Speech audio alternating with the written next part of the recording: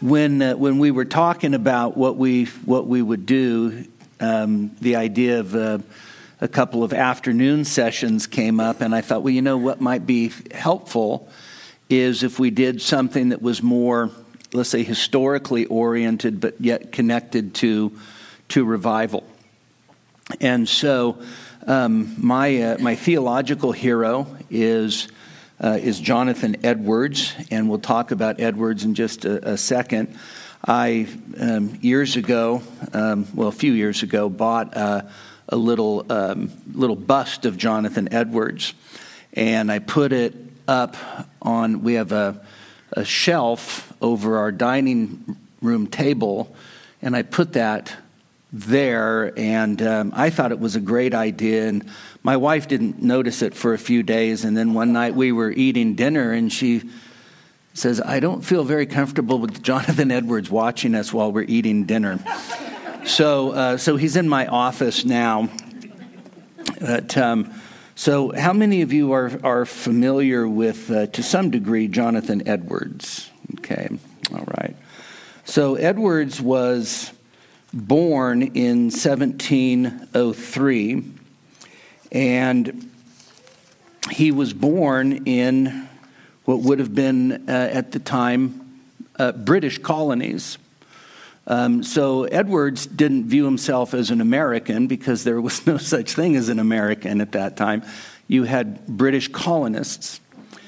And he was born into a home. His father was a pastor, Timothy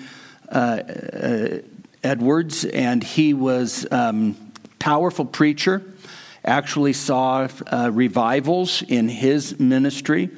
But Edwards was one out of 10, and he had 9 sisters, and he was the youngest. So he was really babied by 9 older sisters.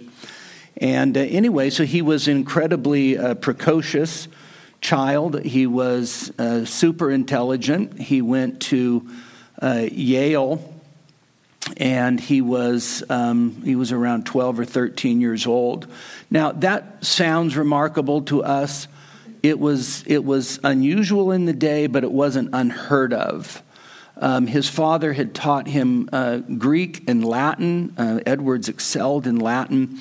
And so Edwards went on, and he earned a Master of Arts at Yale, and then he went on to pastor a little church in New York, and only lasted about a year.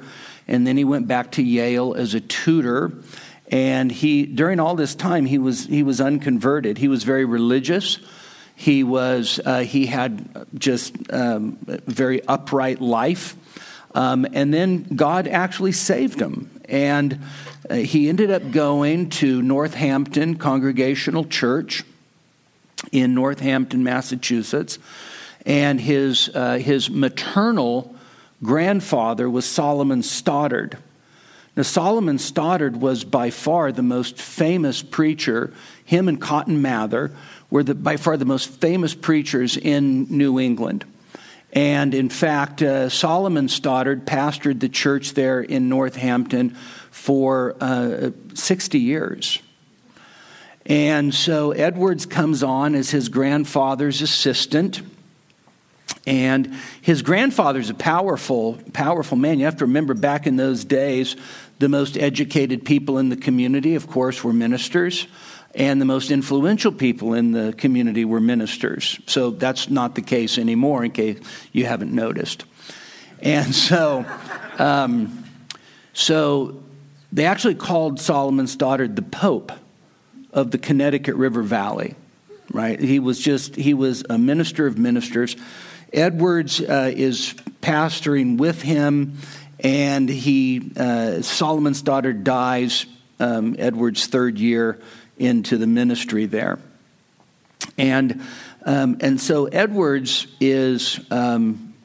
he's growing as a preacher. He becomes a preacher par excellence. In fact, in a day where travel was difficult, Edwards often found himself being invited to go on preaching tours, which of course ended up being on horseback, and he would go around traveling and preaching. And he started writing, and he started putting his sermons into print. And in 1734 and 35, the church in Northampton actually experienced an awakening. It was, sometimes it's called the Connecticut River Valley Revival, and it lasted for almost 2 years, but it was very localized. And it's during that time Edwards writes some significant things, giving an account of those revivals, of that revival. But it really was 1740 to 42 is what we call the Great Awakening. And the Great Awakening affects not only New England, but actually down through the Carolinas, and it was basically all of the British colonies were affected.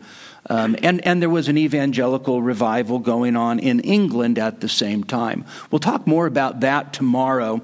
But what I want to talk about today is actually Johnathan Edwards' revival and world missions. So Edwards has 10 daughters himself and a son, and weird how that works. But Johnathan Edwards ends up having a massive influence on world missions. And his view of revival and world missions actually go hand in hand. And we're going to talk about just a couple of ways that Edwards influenced world missions and how that influence actually is with us today, even though he died in 1758. All right. So in 1747, so a few years after the Great Awakening, Johnathan and his wife Sarah, and a wonderful godly woman, can we take time for questions at the end? Okay. Ask me about biographies on Johnathan and Sarah, and I'll give you some good ones.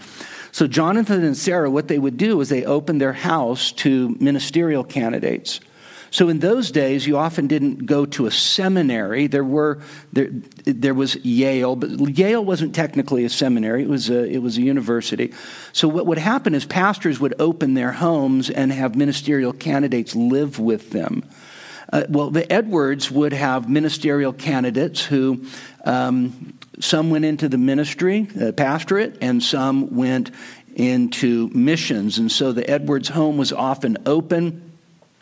Two missionary candidates, Elihu Spencer and Job Strong, both spent time in the Edwards home and went on to make a tremendous impact, especially missions to Native Americans. That was, in a sense, that was the mission field if you were in New England, all right?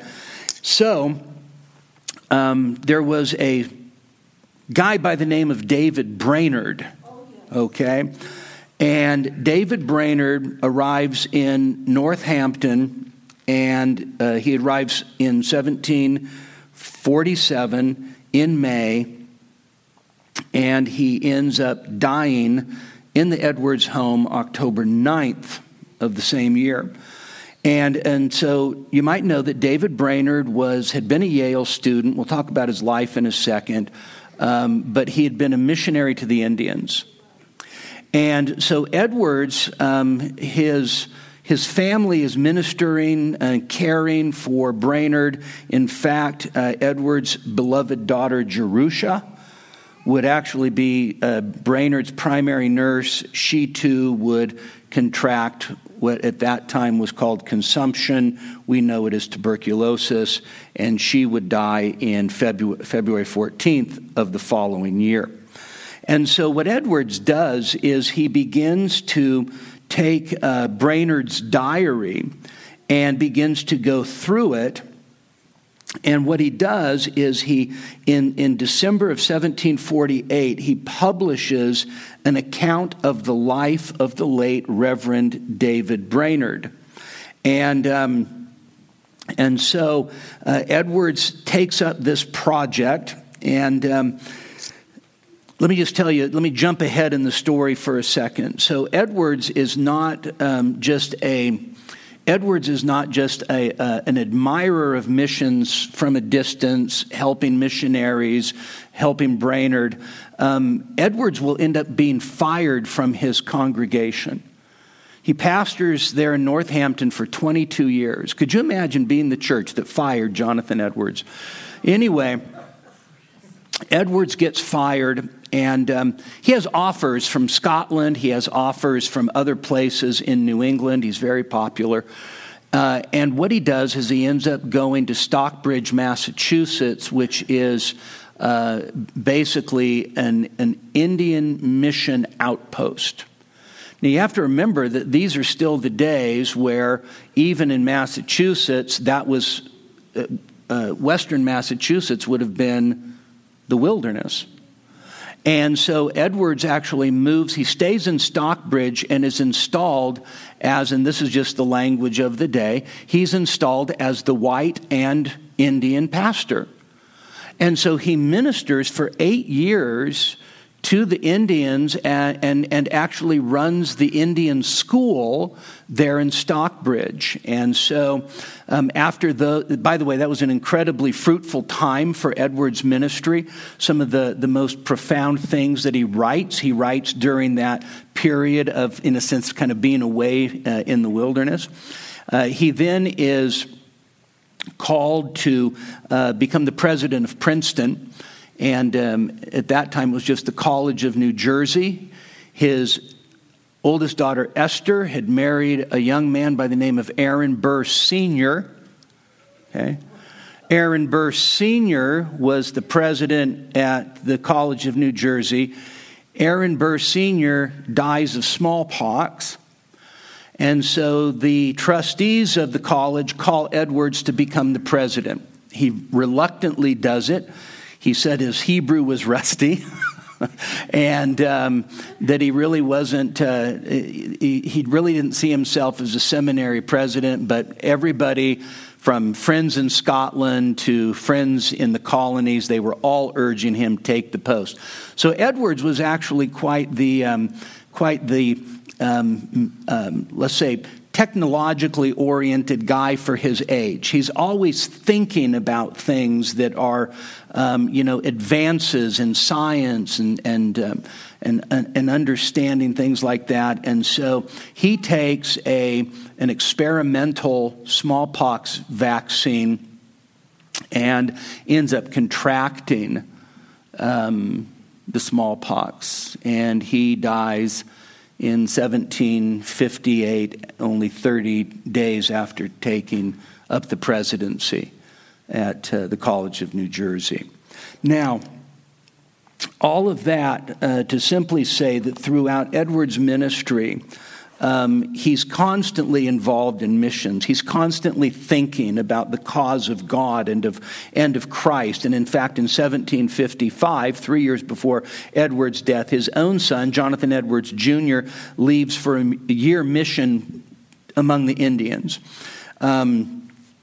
And so there are two things that Edwards does that actually have deeply impacted world missions to this day. And the first is the publication of Brainerd's diary.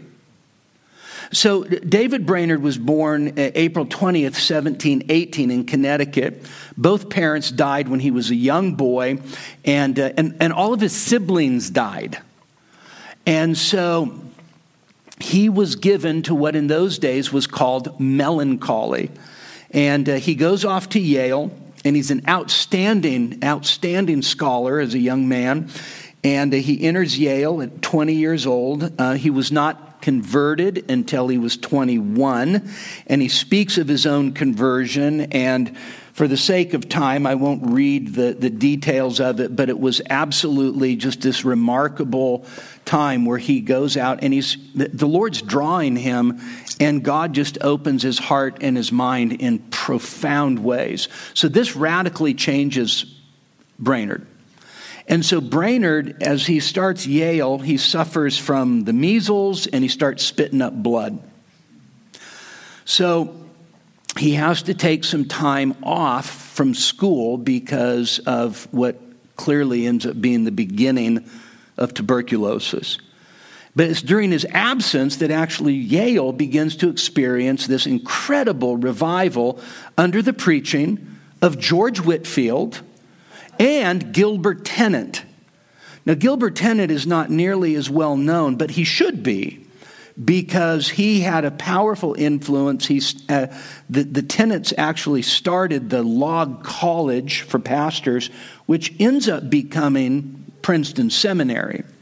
So Edwards is invited to come and give the commencement address at Yale in 1741, and the trustees actually invite Edwards. So you have to understand, Edwards is a towering intellectual, okay? He is genuinely brilliant. And so the trustees of Yale are dealing with what they would have called enthusiasm. There's a revival going on.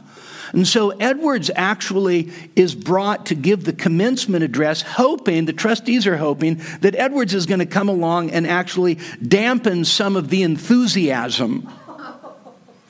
And instead, what Edwards does is Edwards gives a commencement address called The Distinguishing Marks of a Work of the Spirit of God.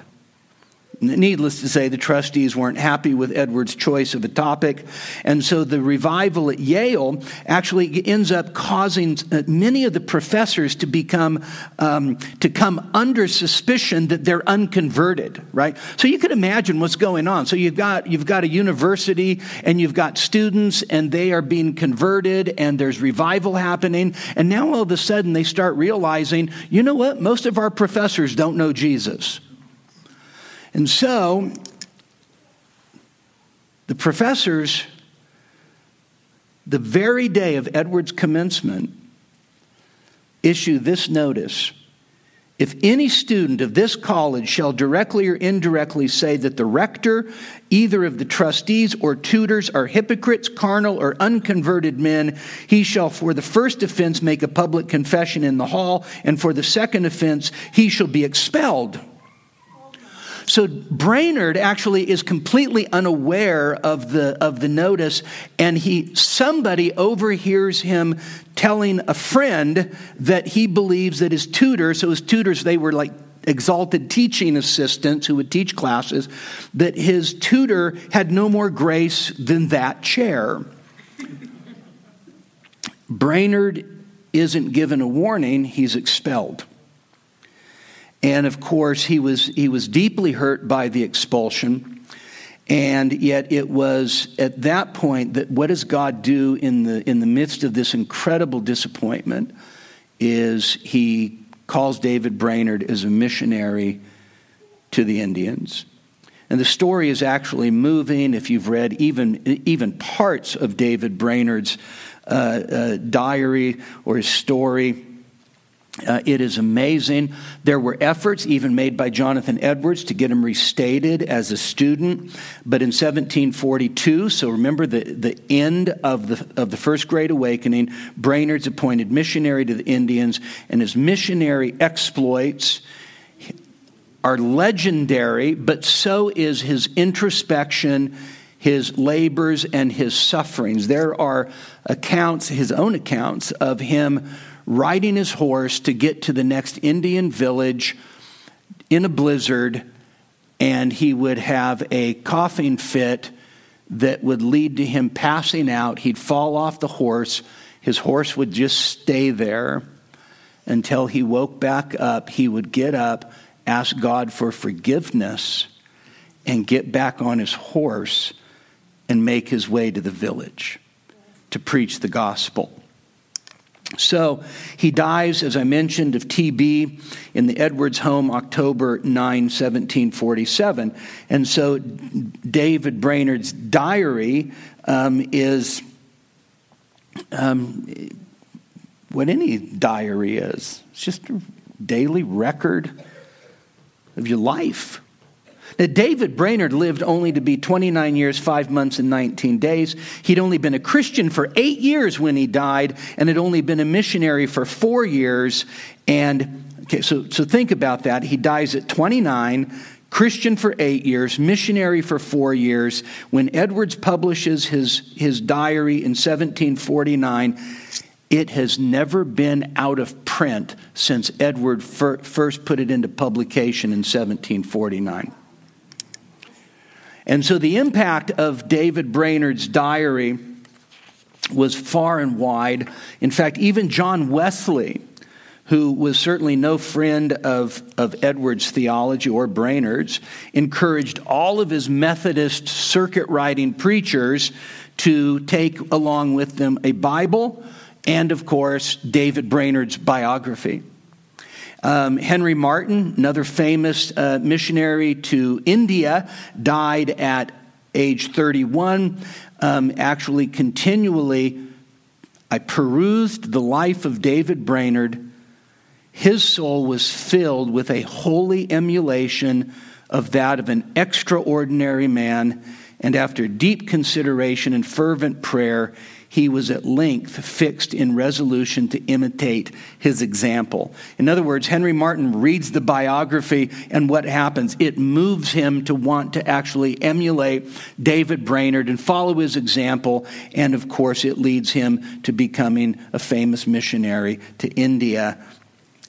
By the way, long before William Carey ever got there.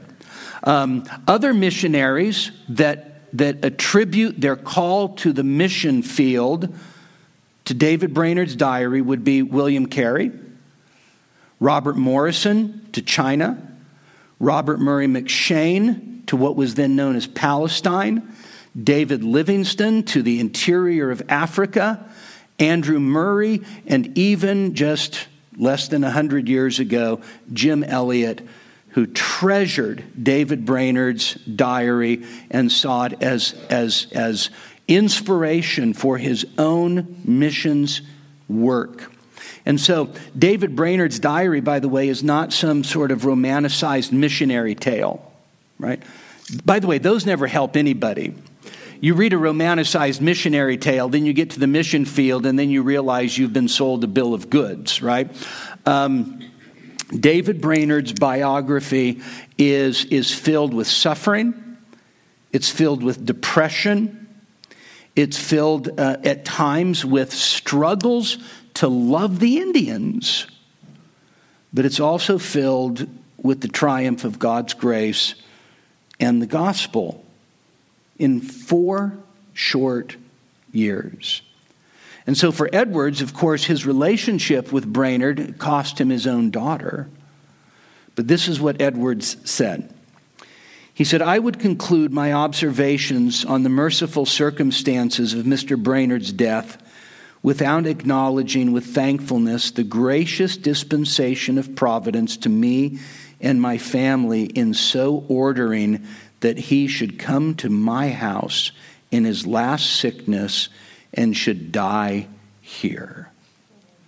So that we had opportunity for much acquaintance and conversation with him, and to show him kindness in such circumstances, and see his dying behavior, to hear his dying speeches, to receive his dying counsels, and to have the benefit of his dying prayers."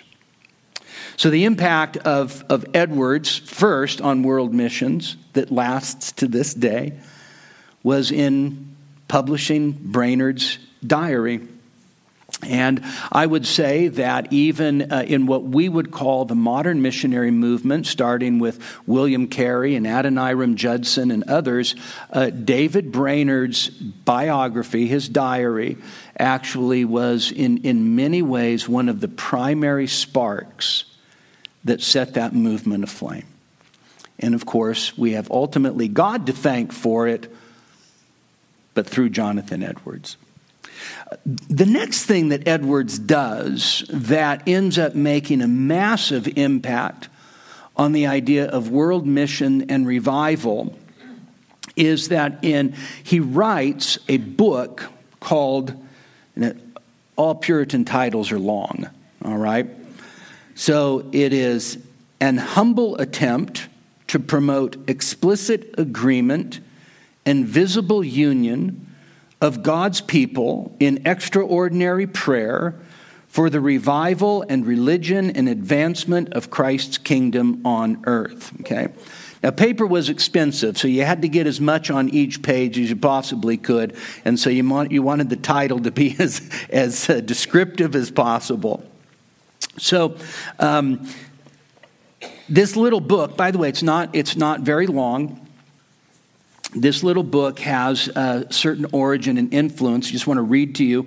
This is from John Piper. He says, in October 1744, a group of ministers from Scotland formed a union for prayer. Their aim was that the first Tuesday of every quarter would be set aside for what was called united extraordinary supplications to the God of all grace to revive true religion and to bless the nations with the unspeakable benefits of our glorious Redeemer. In other words, these Scottish ministers were getting together the first Tuesday of every quarter, and they were praying not only for revival, but for the advancement of the gospel. The movement becomes known as the Concert of Prayer, and a plea was sent to America to join the movement. And Johnathan Edwards at that time, 42-year-old pastor, and he was ready to take up the challenge. So he writes back to Scotland, says Piper, when the fires of the Great Awakening had cooled, and said, we've been rebuked for our self-confidence and for trusting in the arm of the flesh, and God is now showing us that we are nothing. We cannot help ourselves. We know not what to do. Our eyes are upon Thee, O Lord. And so you have to understand the timing of the concert of prayer and their appeal to Edwards. So the Great Awakening lasts less than 2 years. And as it dies out, there are, of course, all kinds of questions as to what led to it to die out. And part of what we're going to see tomorrow is Edwards' work on the religious affections is actually his mature reflection on what really constitutes a work of God in the soul. Okay. But now, as he sees the fires of the awakening waning and having gone out, they feel a sense of humility before God. And so what do you do when the fires of awakening begin to dwindle and die out? And for Edwards and all of those Scottish pastors, the answer was really simple. You start to pray. Lord, there's nothing we can do. We lift our eyes to you and to you alone. And so this ends up launching this cooperative effort to start. It was a 7-year project. Monthly concerts of prayer for the revival of the church and the salvation, what they would have called the heathen nations, we would call them unreached people groups. And so Edwards publishes a humble attempt, because what he's now going to do is he sees the importance of this concerted prayer for revival and the advancement of the gospel. And so he writes this little pamphlet that we're just going to simply call a humble attempt, and because it would be really long if I said the title every time I referred to it. And so Edwards writes humble attempt. Now, humble attempt does not sell like Brainerd's diary sells, but the movement itself that is being, in a sense, promoted in that work, according to historian Nathan Flynn, makes Edwards the grandfather of the modern missionary movement. And so just to demonstrate that, in 1784, a particular Baptist, that's a Calvinistic Baptist, which, by the way, most Baptists in those days were Calvinistic Baptists, a guy named John Sutcliffe, he actually gets a box of books from a friend in Scotland. And guess what's in that box? A humble attempt. Sutcliffe is so moved by a humble attempt that he republishes it himself, starts circulating it to all of his pastor friends, and organizes a monthly prayer meeting for the coming of the kingdom of Christ and for the conversion of the heathen. The influence was absolutely amazing, not only in Sutcliffe's day, but Robert Hall and Andrew Fuller. So the name Andrew Fuller mean anything to you? Okay, so Andrew Fuller is a Baptist pastor who does more by staying home to promote world missions than going to be a missionary. Okay? He wanted to be a missionary. Okay? But he has some friends, like a guy named William Carey. Okay? Carey actually describes Andrew Fuller's role of staying at home, and that is, you're at home holding the rope. Okay? Holding the rope.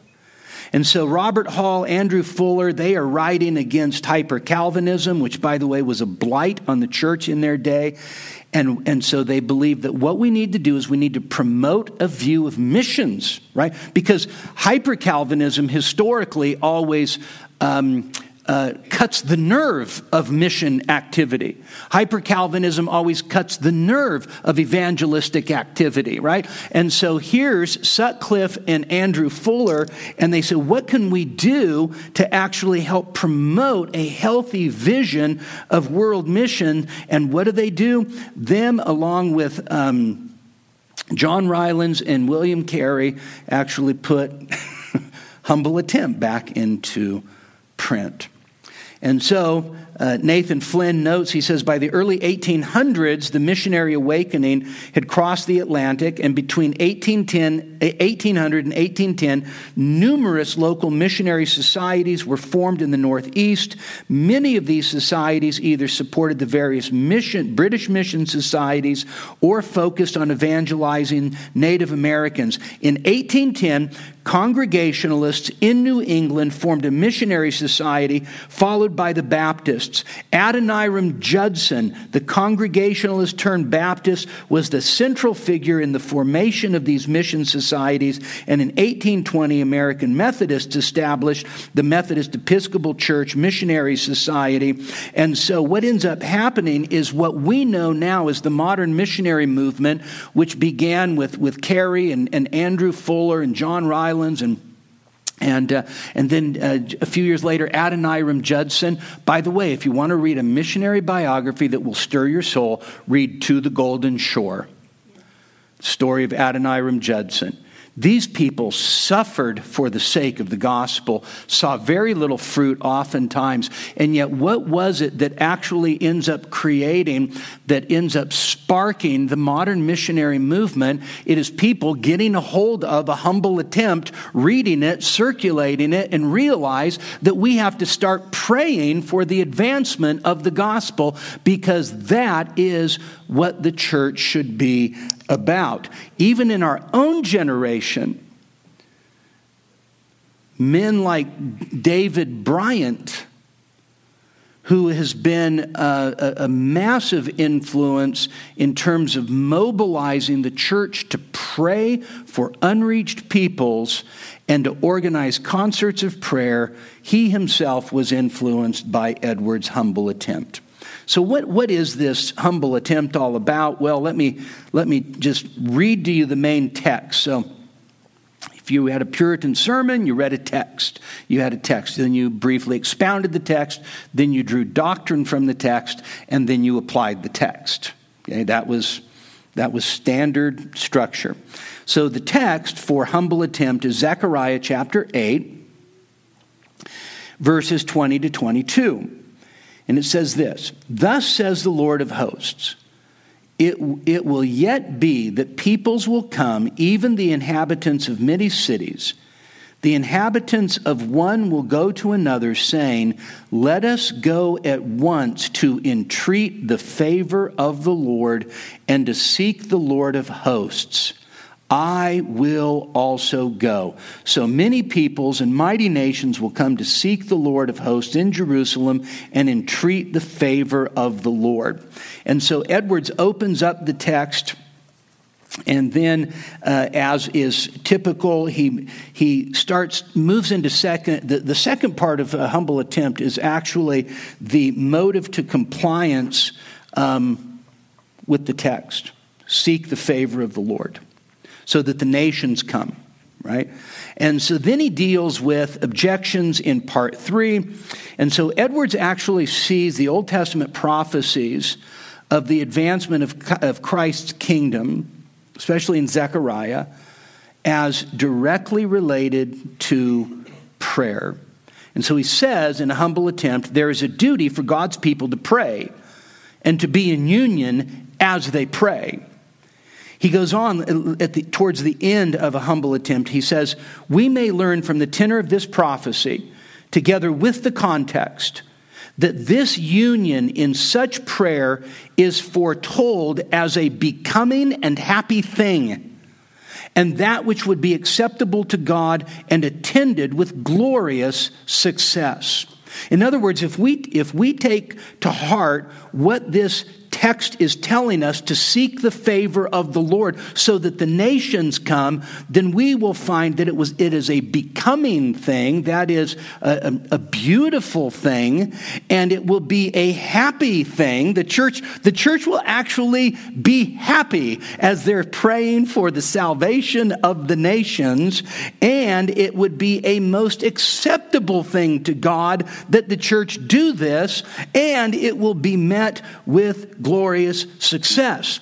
He says, from the whole, we may infer that it is a very suitable thing and well-pleasing to God for many people in different parts of the world by express agreement to come into a visible union in extraordinary, speedy, fervent, and constant prayer for those great effusions of the Holy Spirit, which shall bring on that advancement of Christ's church and kingdom that God has so often promised shall be in the latter ages of the world. And so, from hence, I would infer the duty of God's people with regard to the memorial lately sent over into America from Scotland by a number of ministers there, proposing a method of such a union as has been spoken of in extraordinary prayer for this great mercy.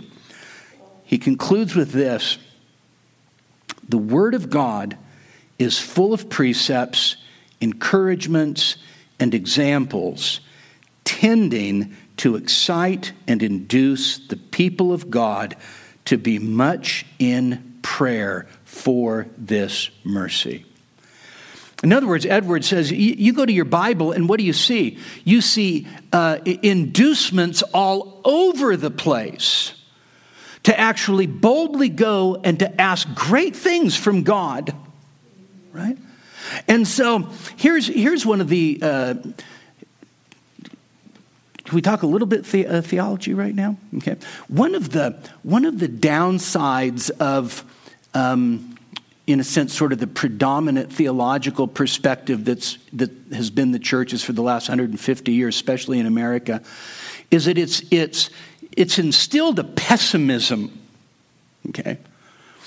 And that pessimism is that the world's going to hell in a handbasket. So what do? Well, let's hunker down, build better fortifications, and wait for the end. That's basically the perspective. And Edwards actually believed, if you read your Bible, you can't do that. If you read your Bible, you end up finding that God himself is inviting the people of God to pray and to pray for his glory and the advancement of Christ's kingdom and to pray for great things. And God finds those prayers not only acceptable, but he will grant them success. And so, by the way, that perspective is far more a more historical perspective. So in our church, we sing all the time, John Newton's Come, My Soul, Thy Suit Prepare. You ever sing that?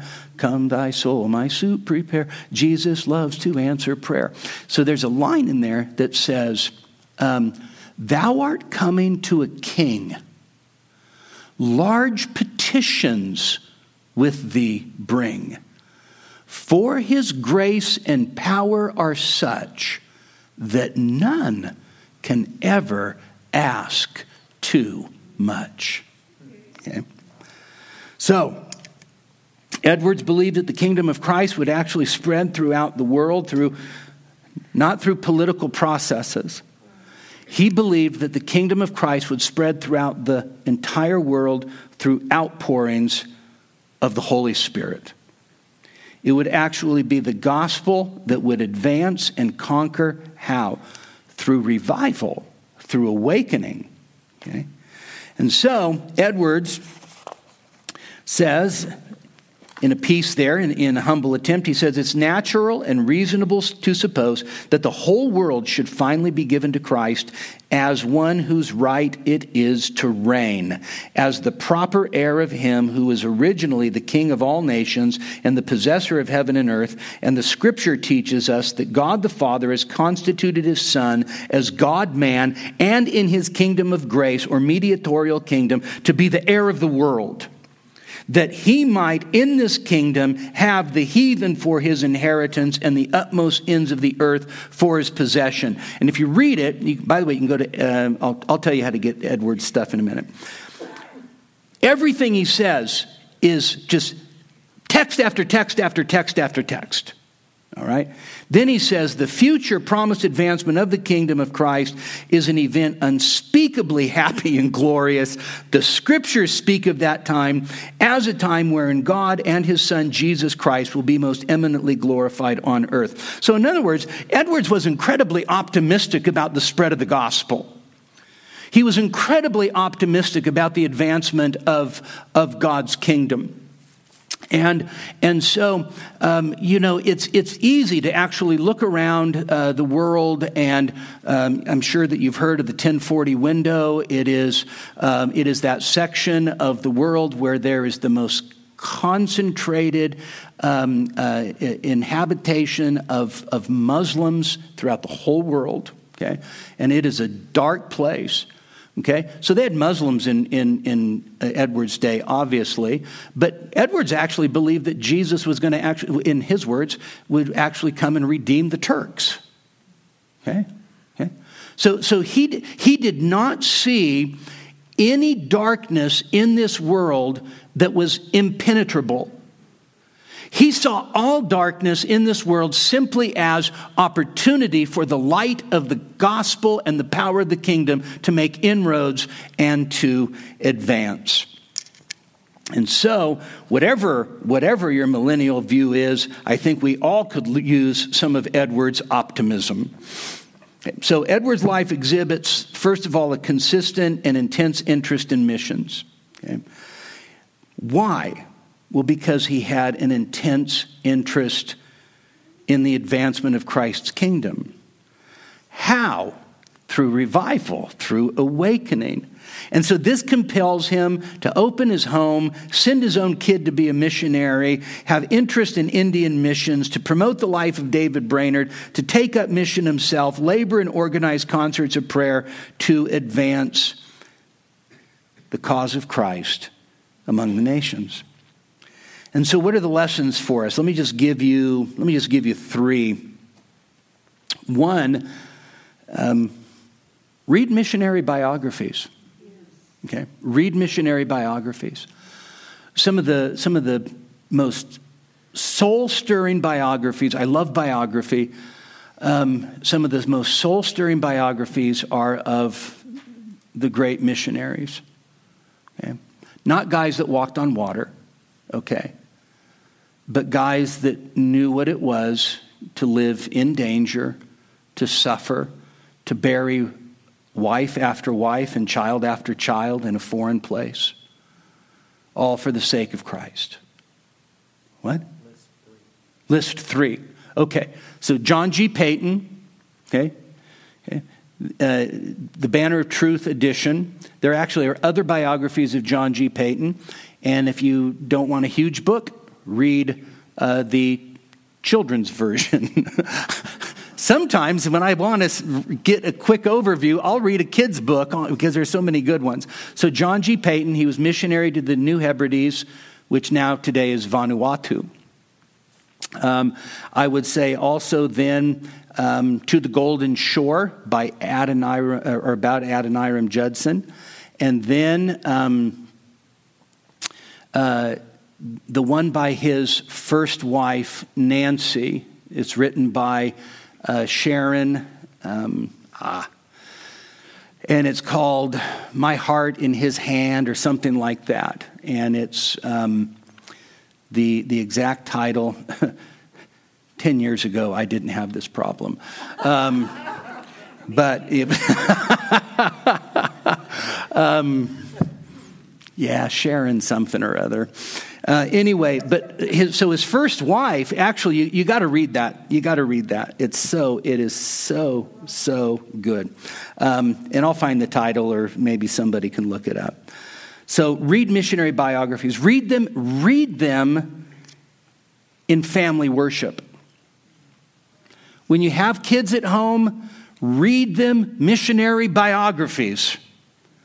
And there's a whole series, and different publishers. Reformation Heritage Books does a great job of doing kids' books about heroes of the faith. Read your kids' missionary biographies. Let them see what men and women have been willing to do for the sake of the kingdom of God. And so, read missionary biographies.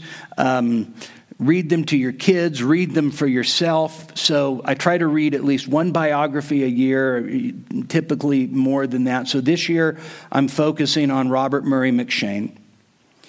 Now, M'Cheyne is not maybe as well known, but M'Cheyne also died, by the way, at 29. It's amazing how many of these guys died so young. M'Cheyne actually ministers in Dundee, Scotland, but actually takes a mission trip. He's really good at Hebrew. Takes a mission trip to what was then called Palestine to evangelize the Jews. If you think that Jewish evangelism is only a thing for dispensationalists, you're absolutely incorrect. The first concerted effort at Jewish evangelism happened with Scottish Presbyterians. 2,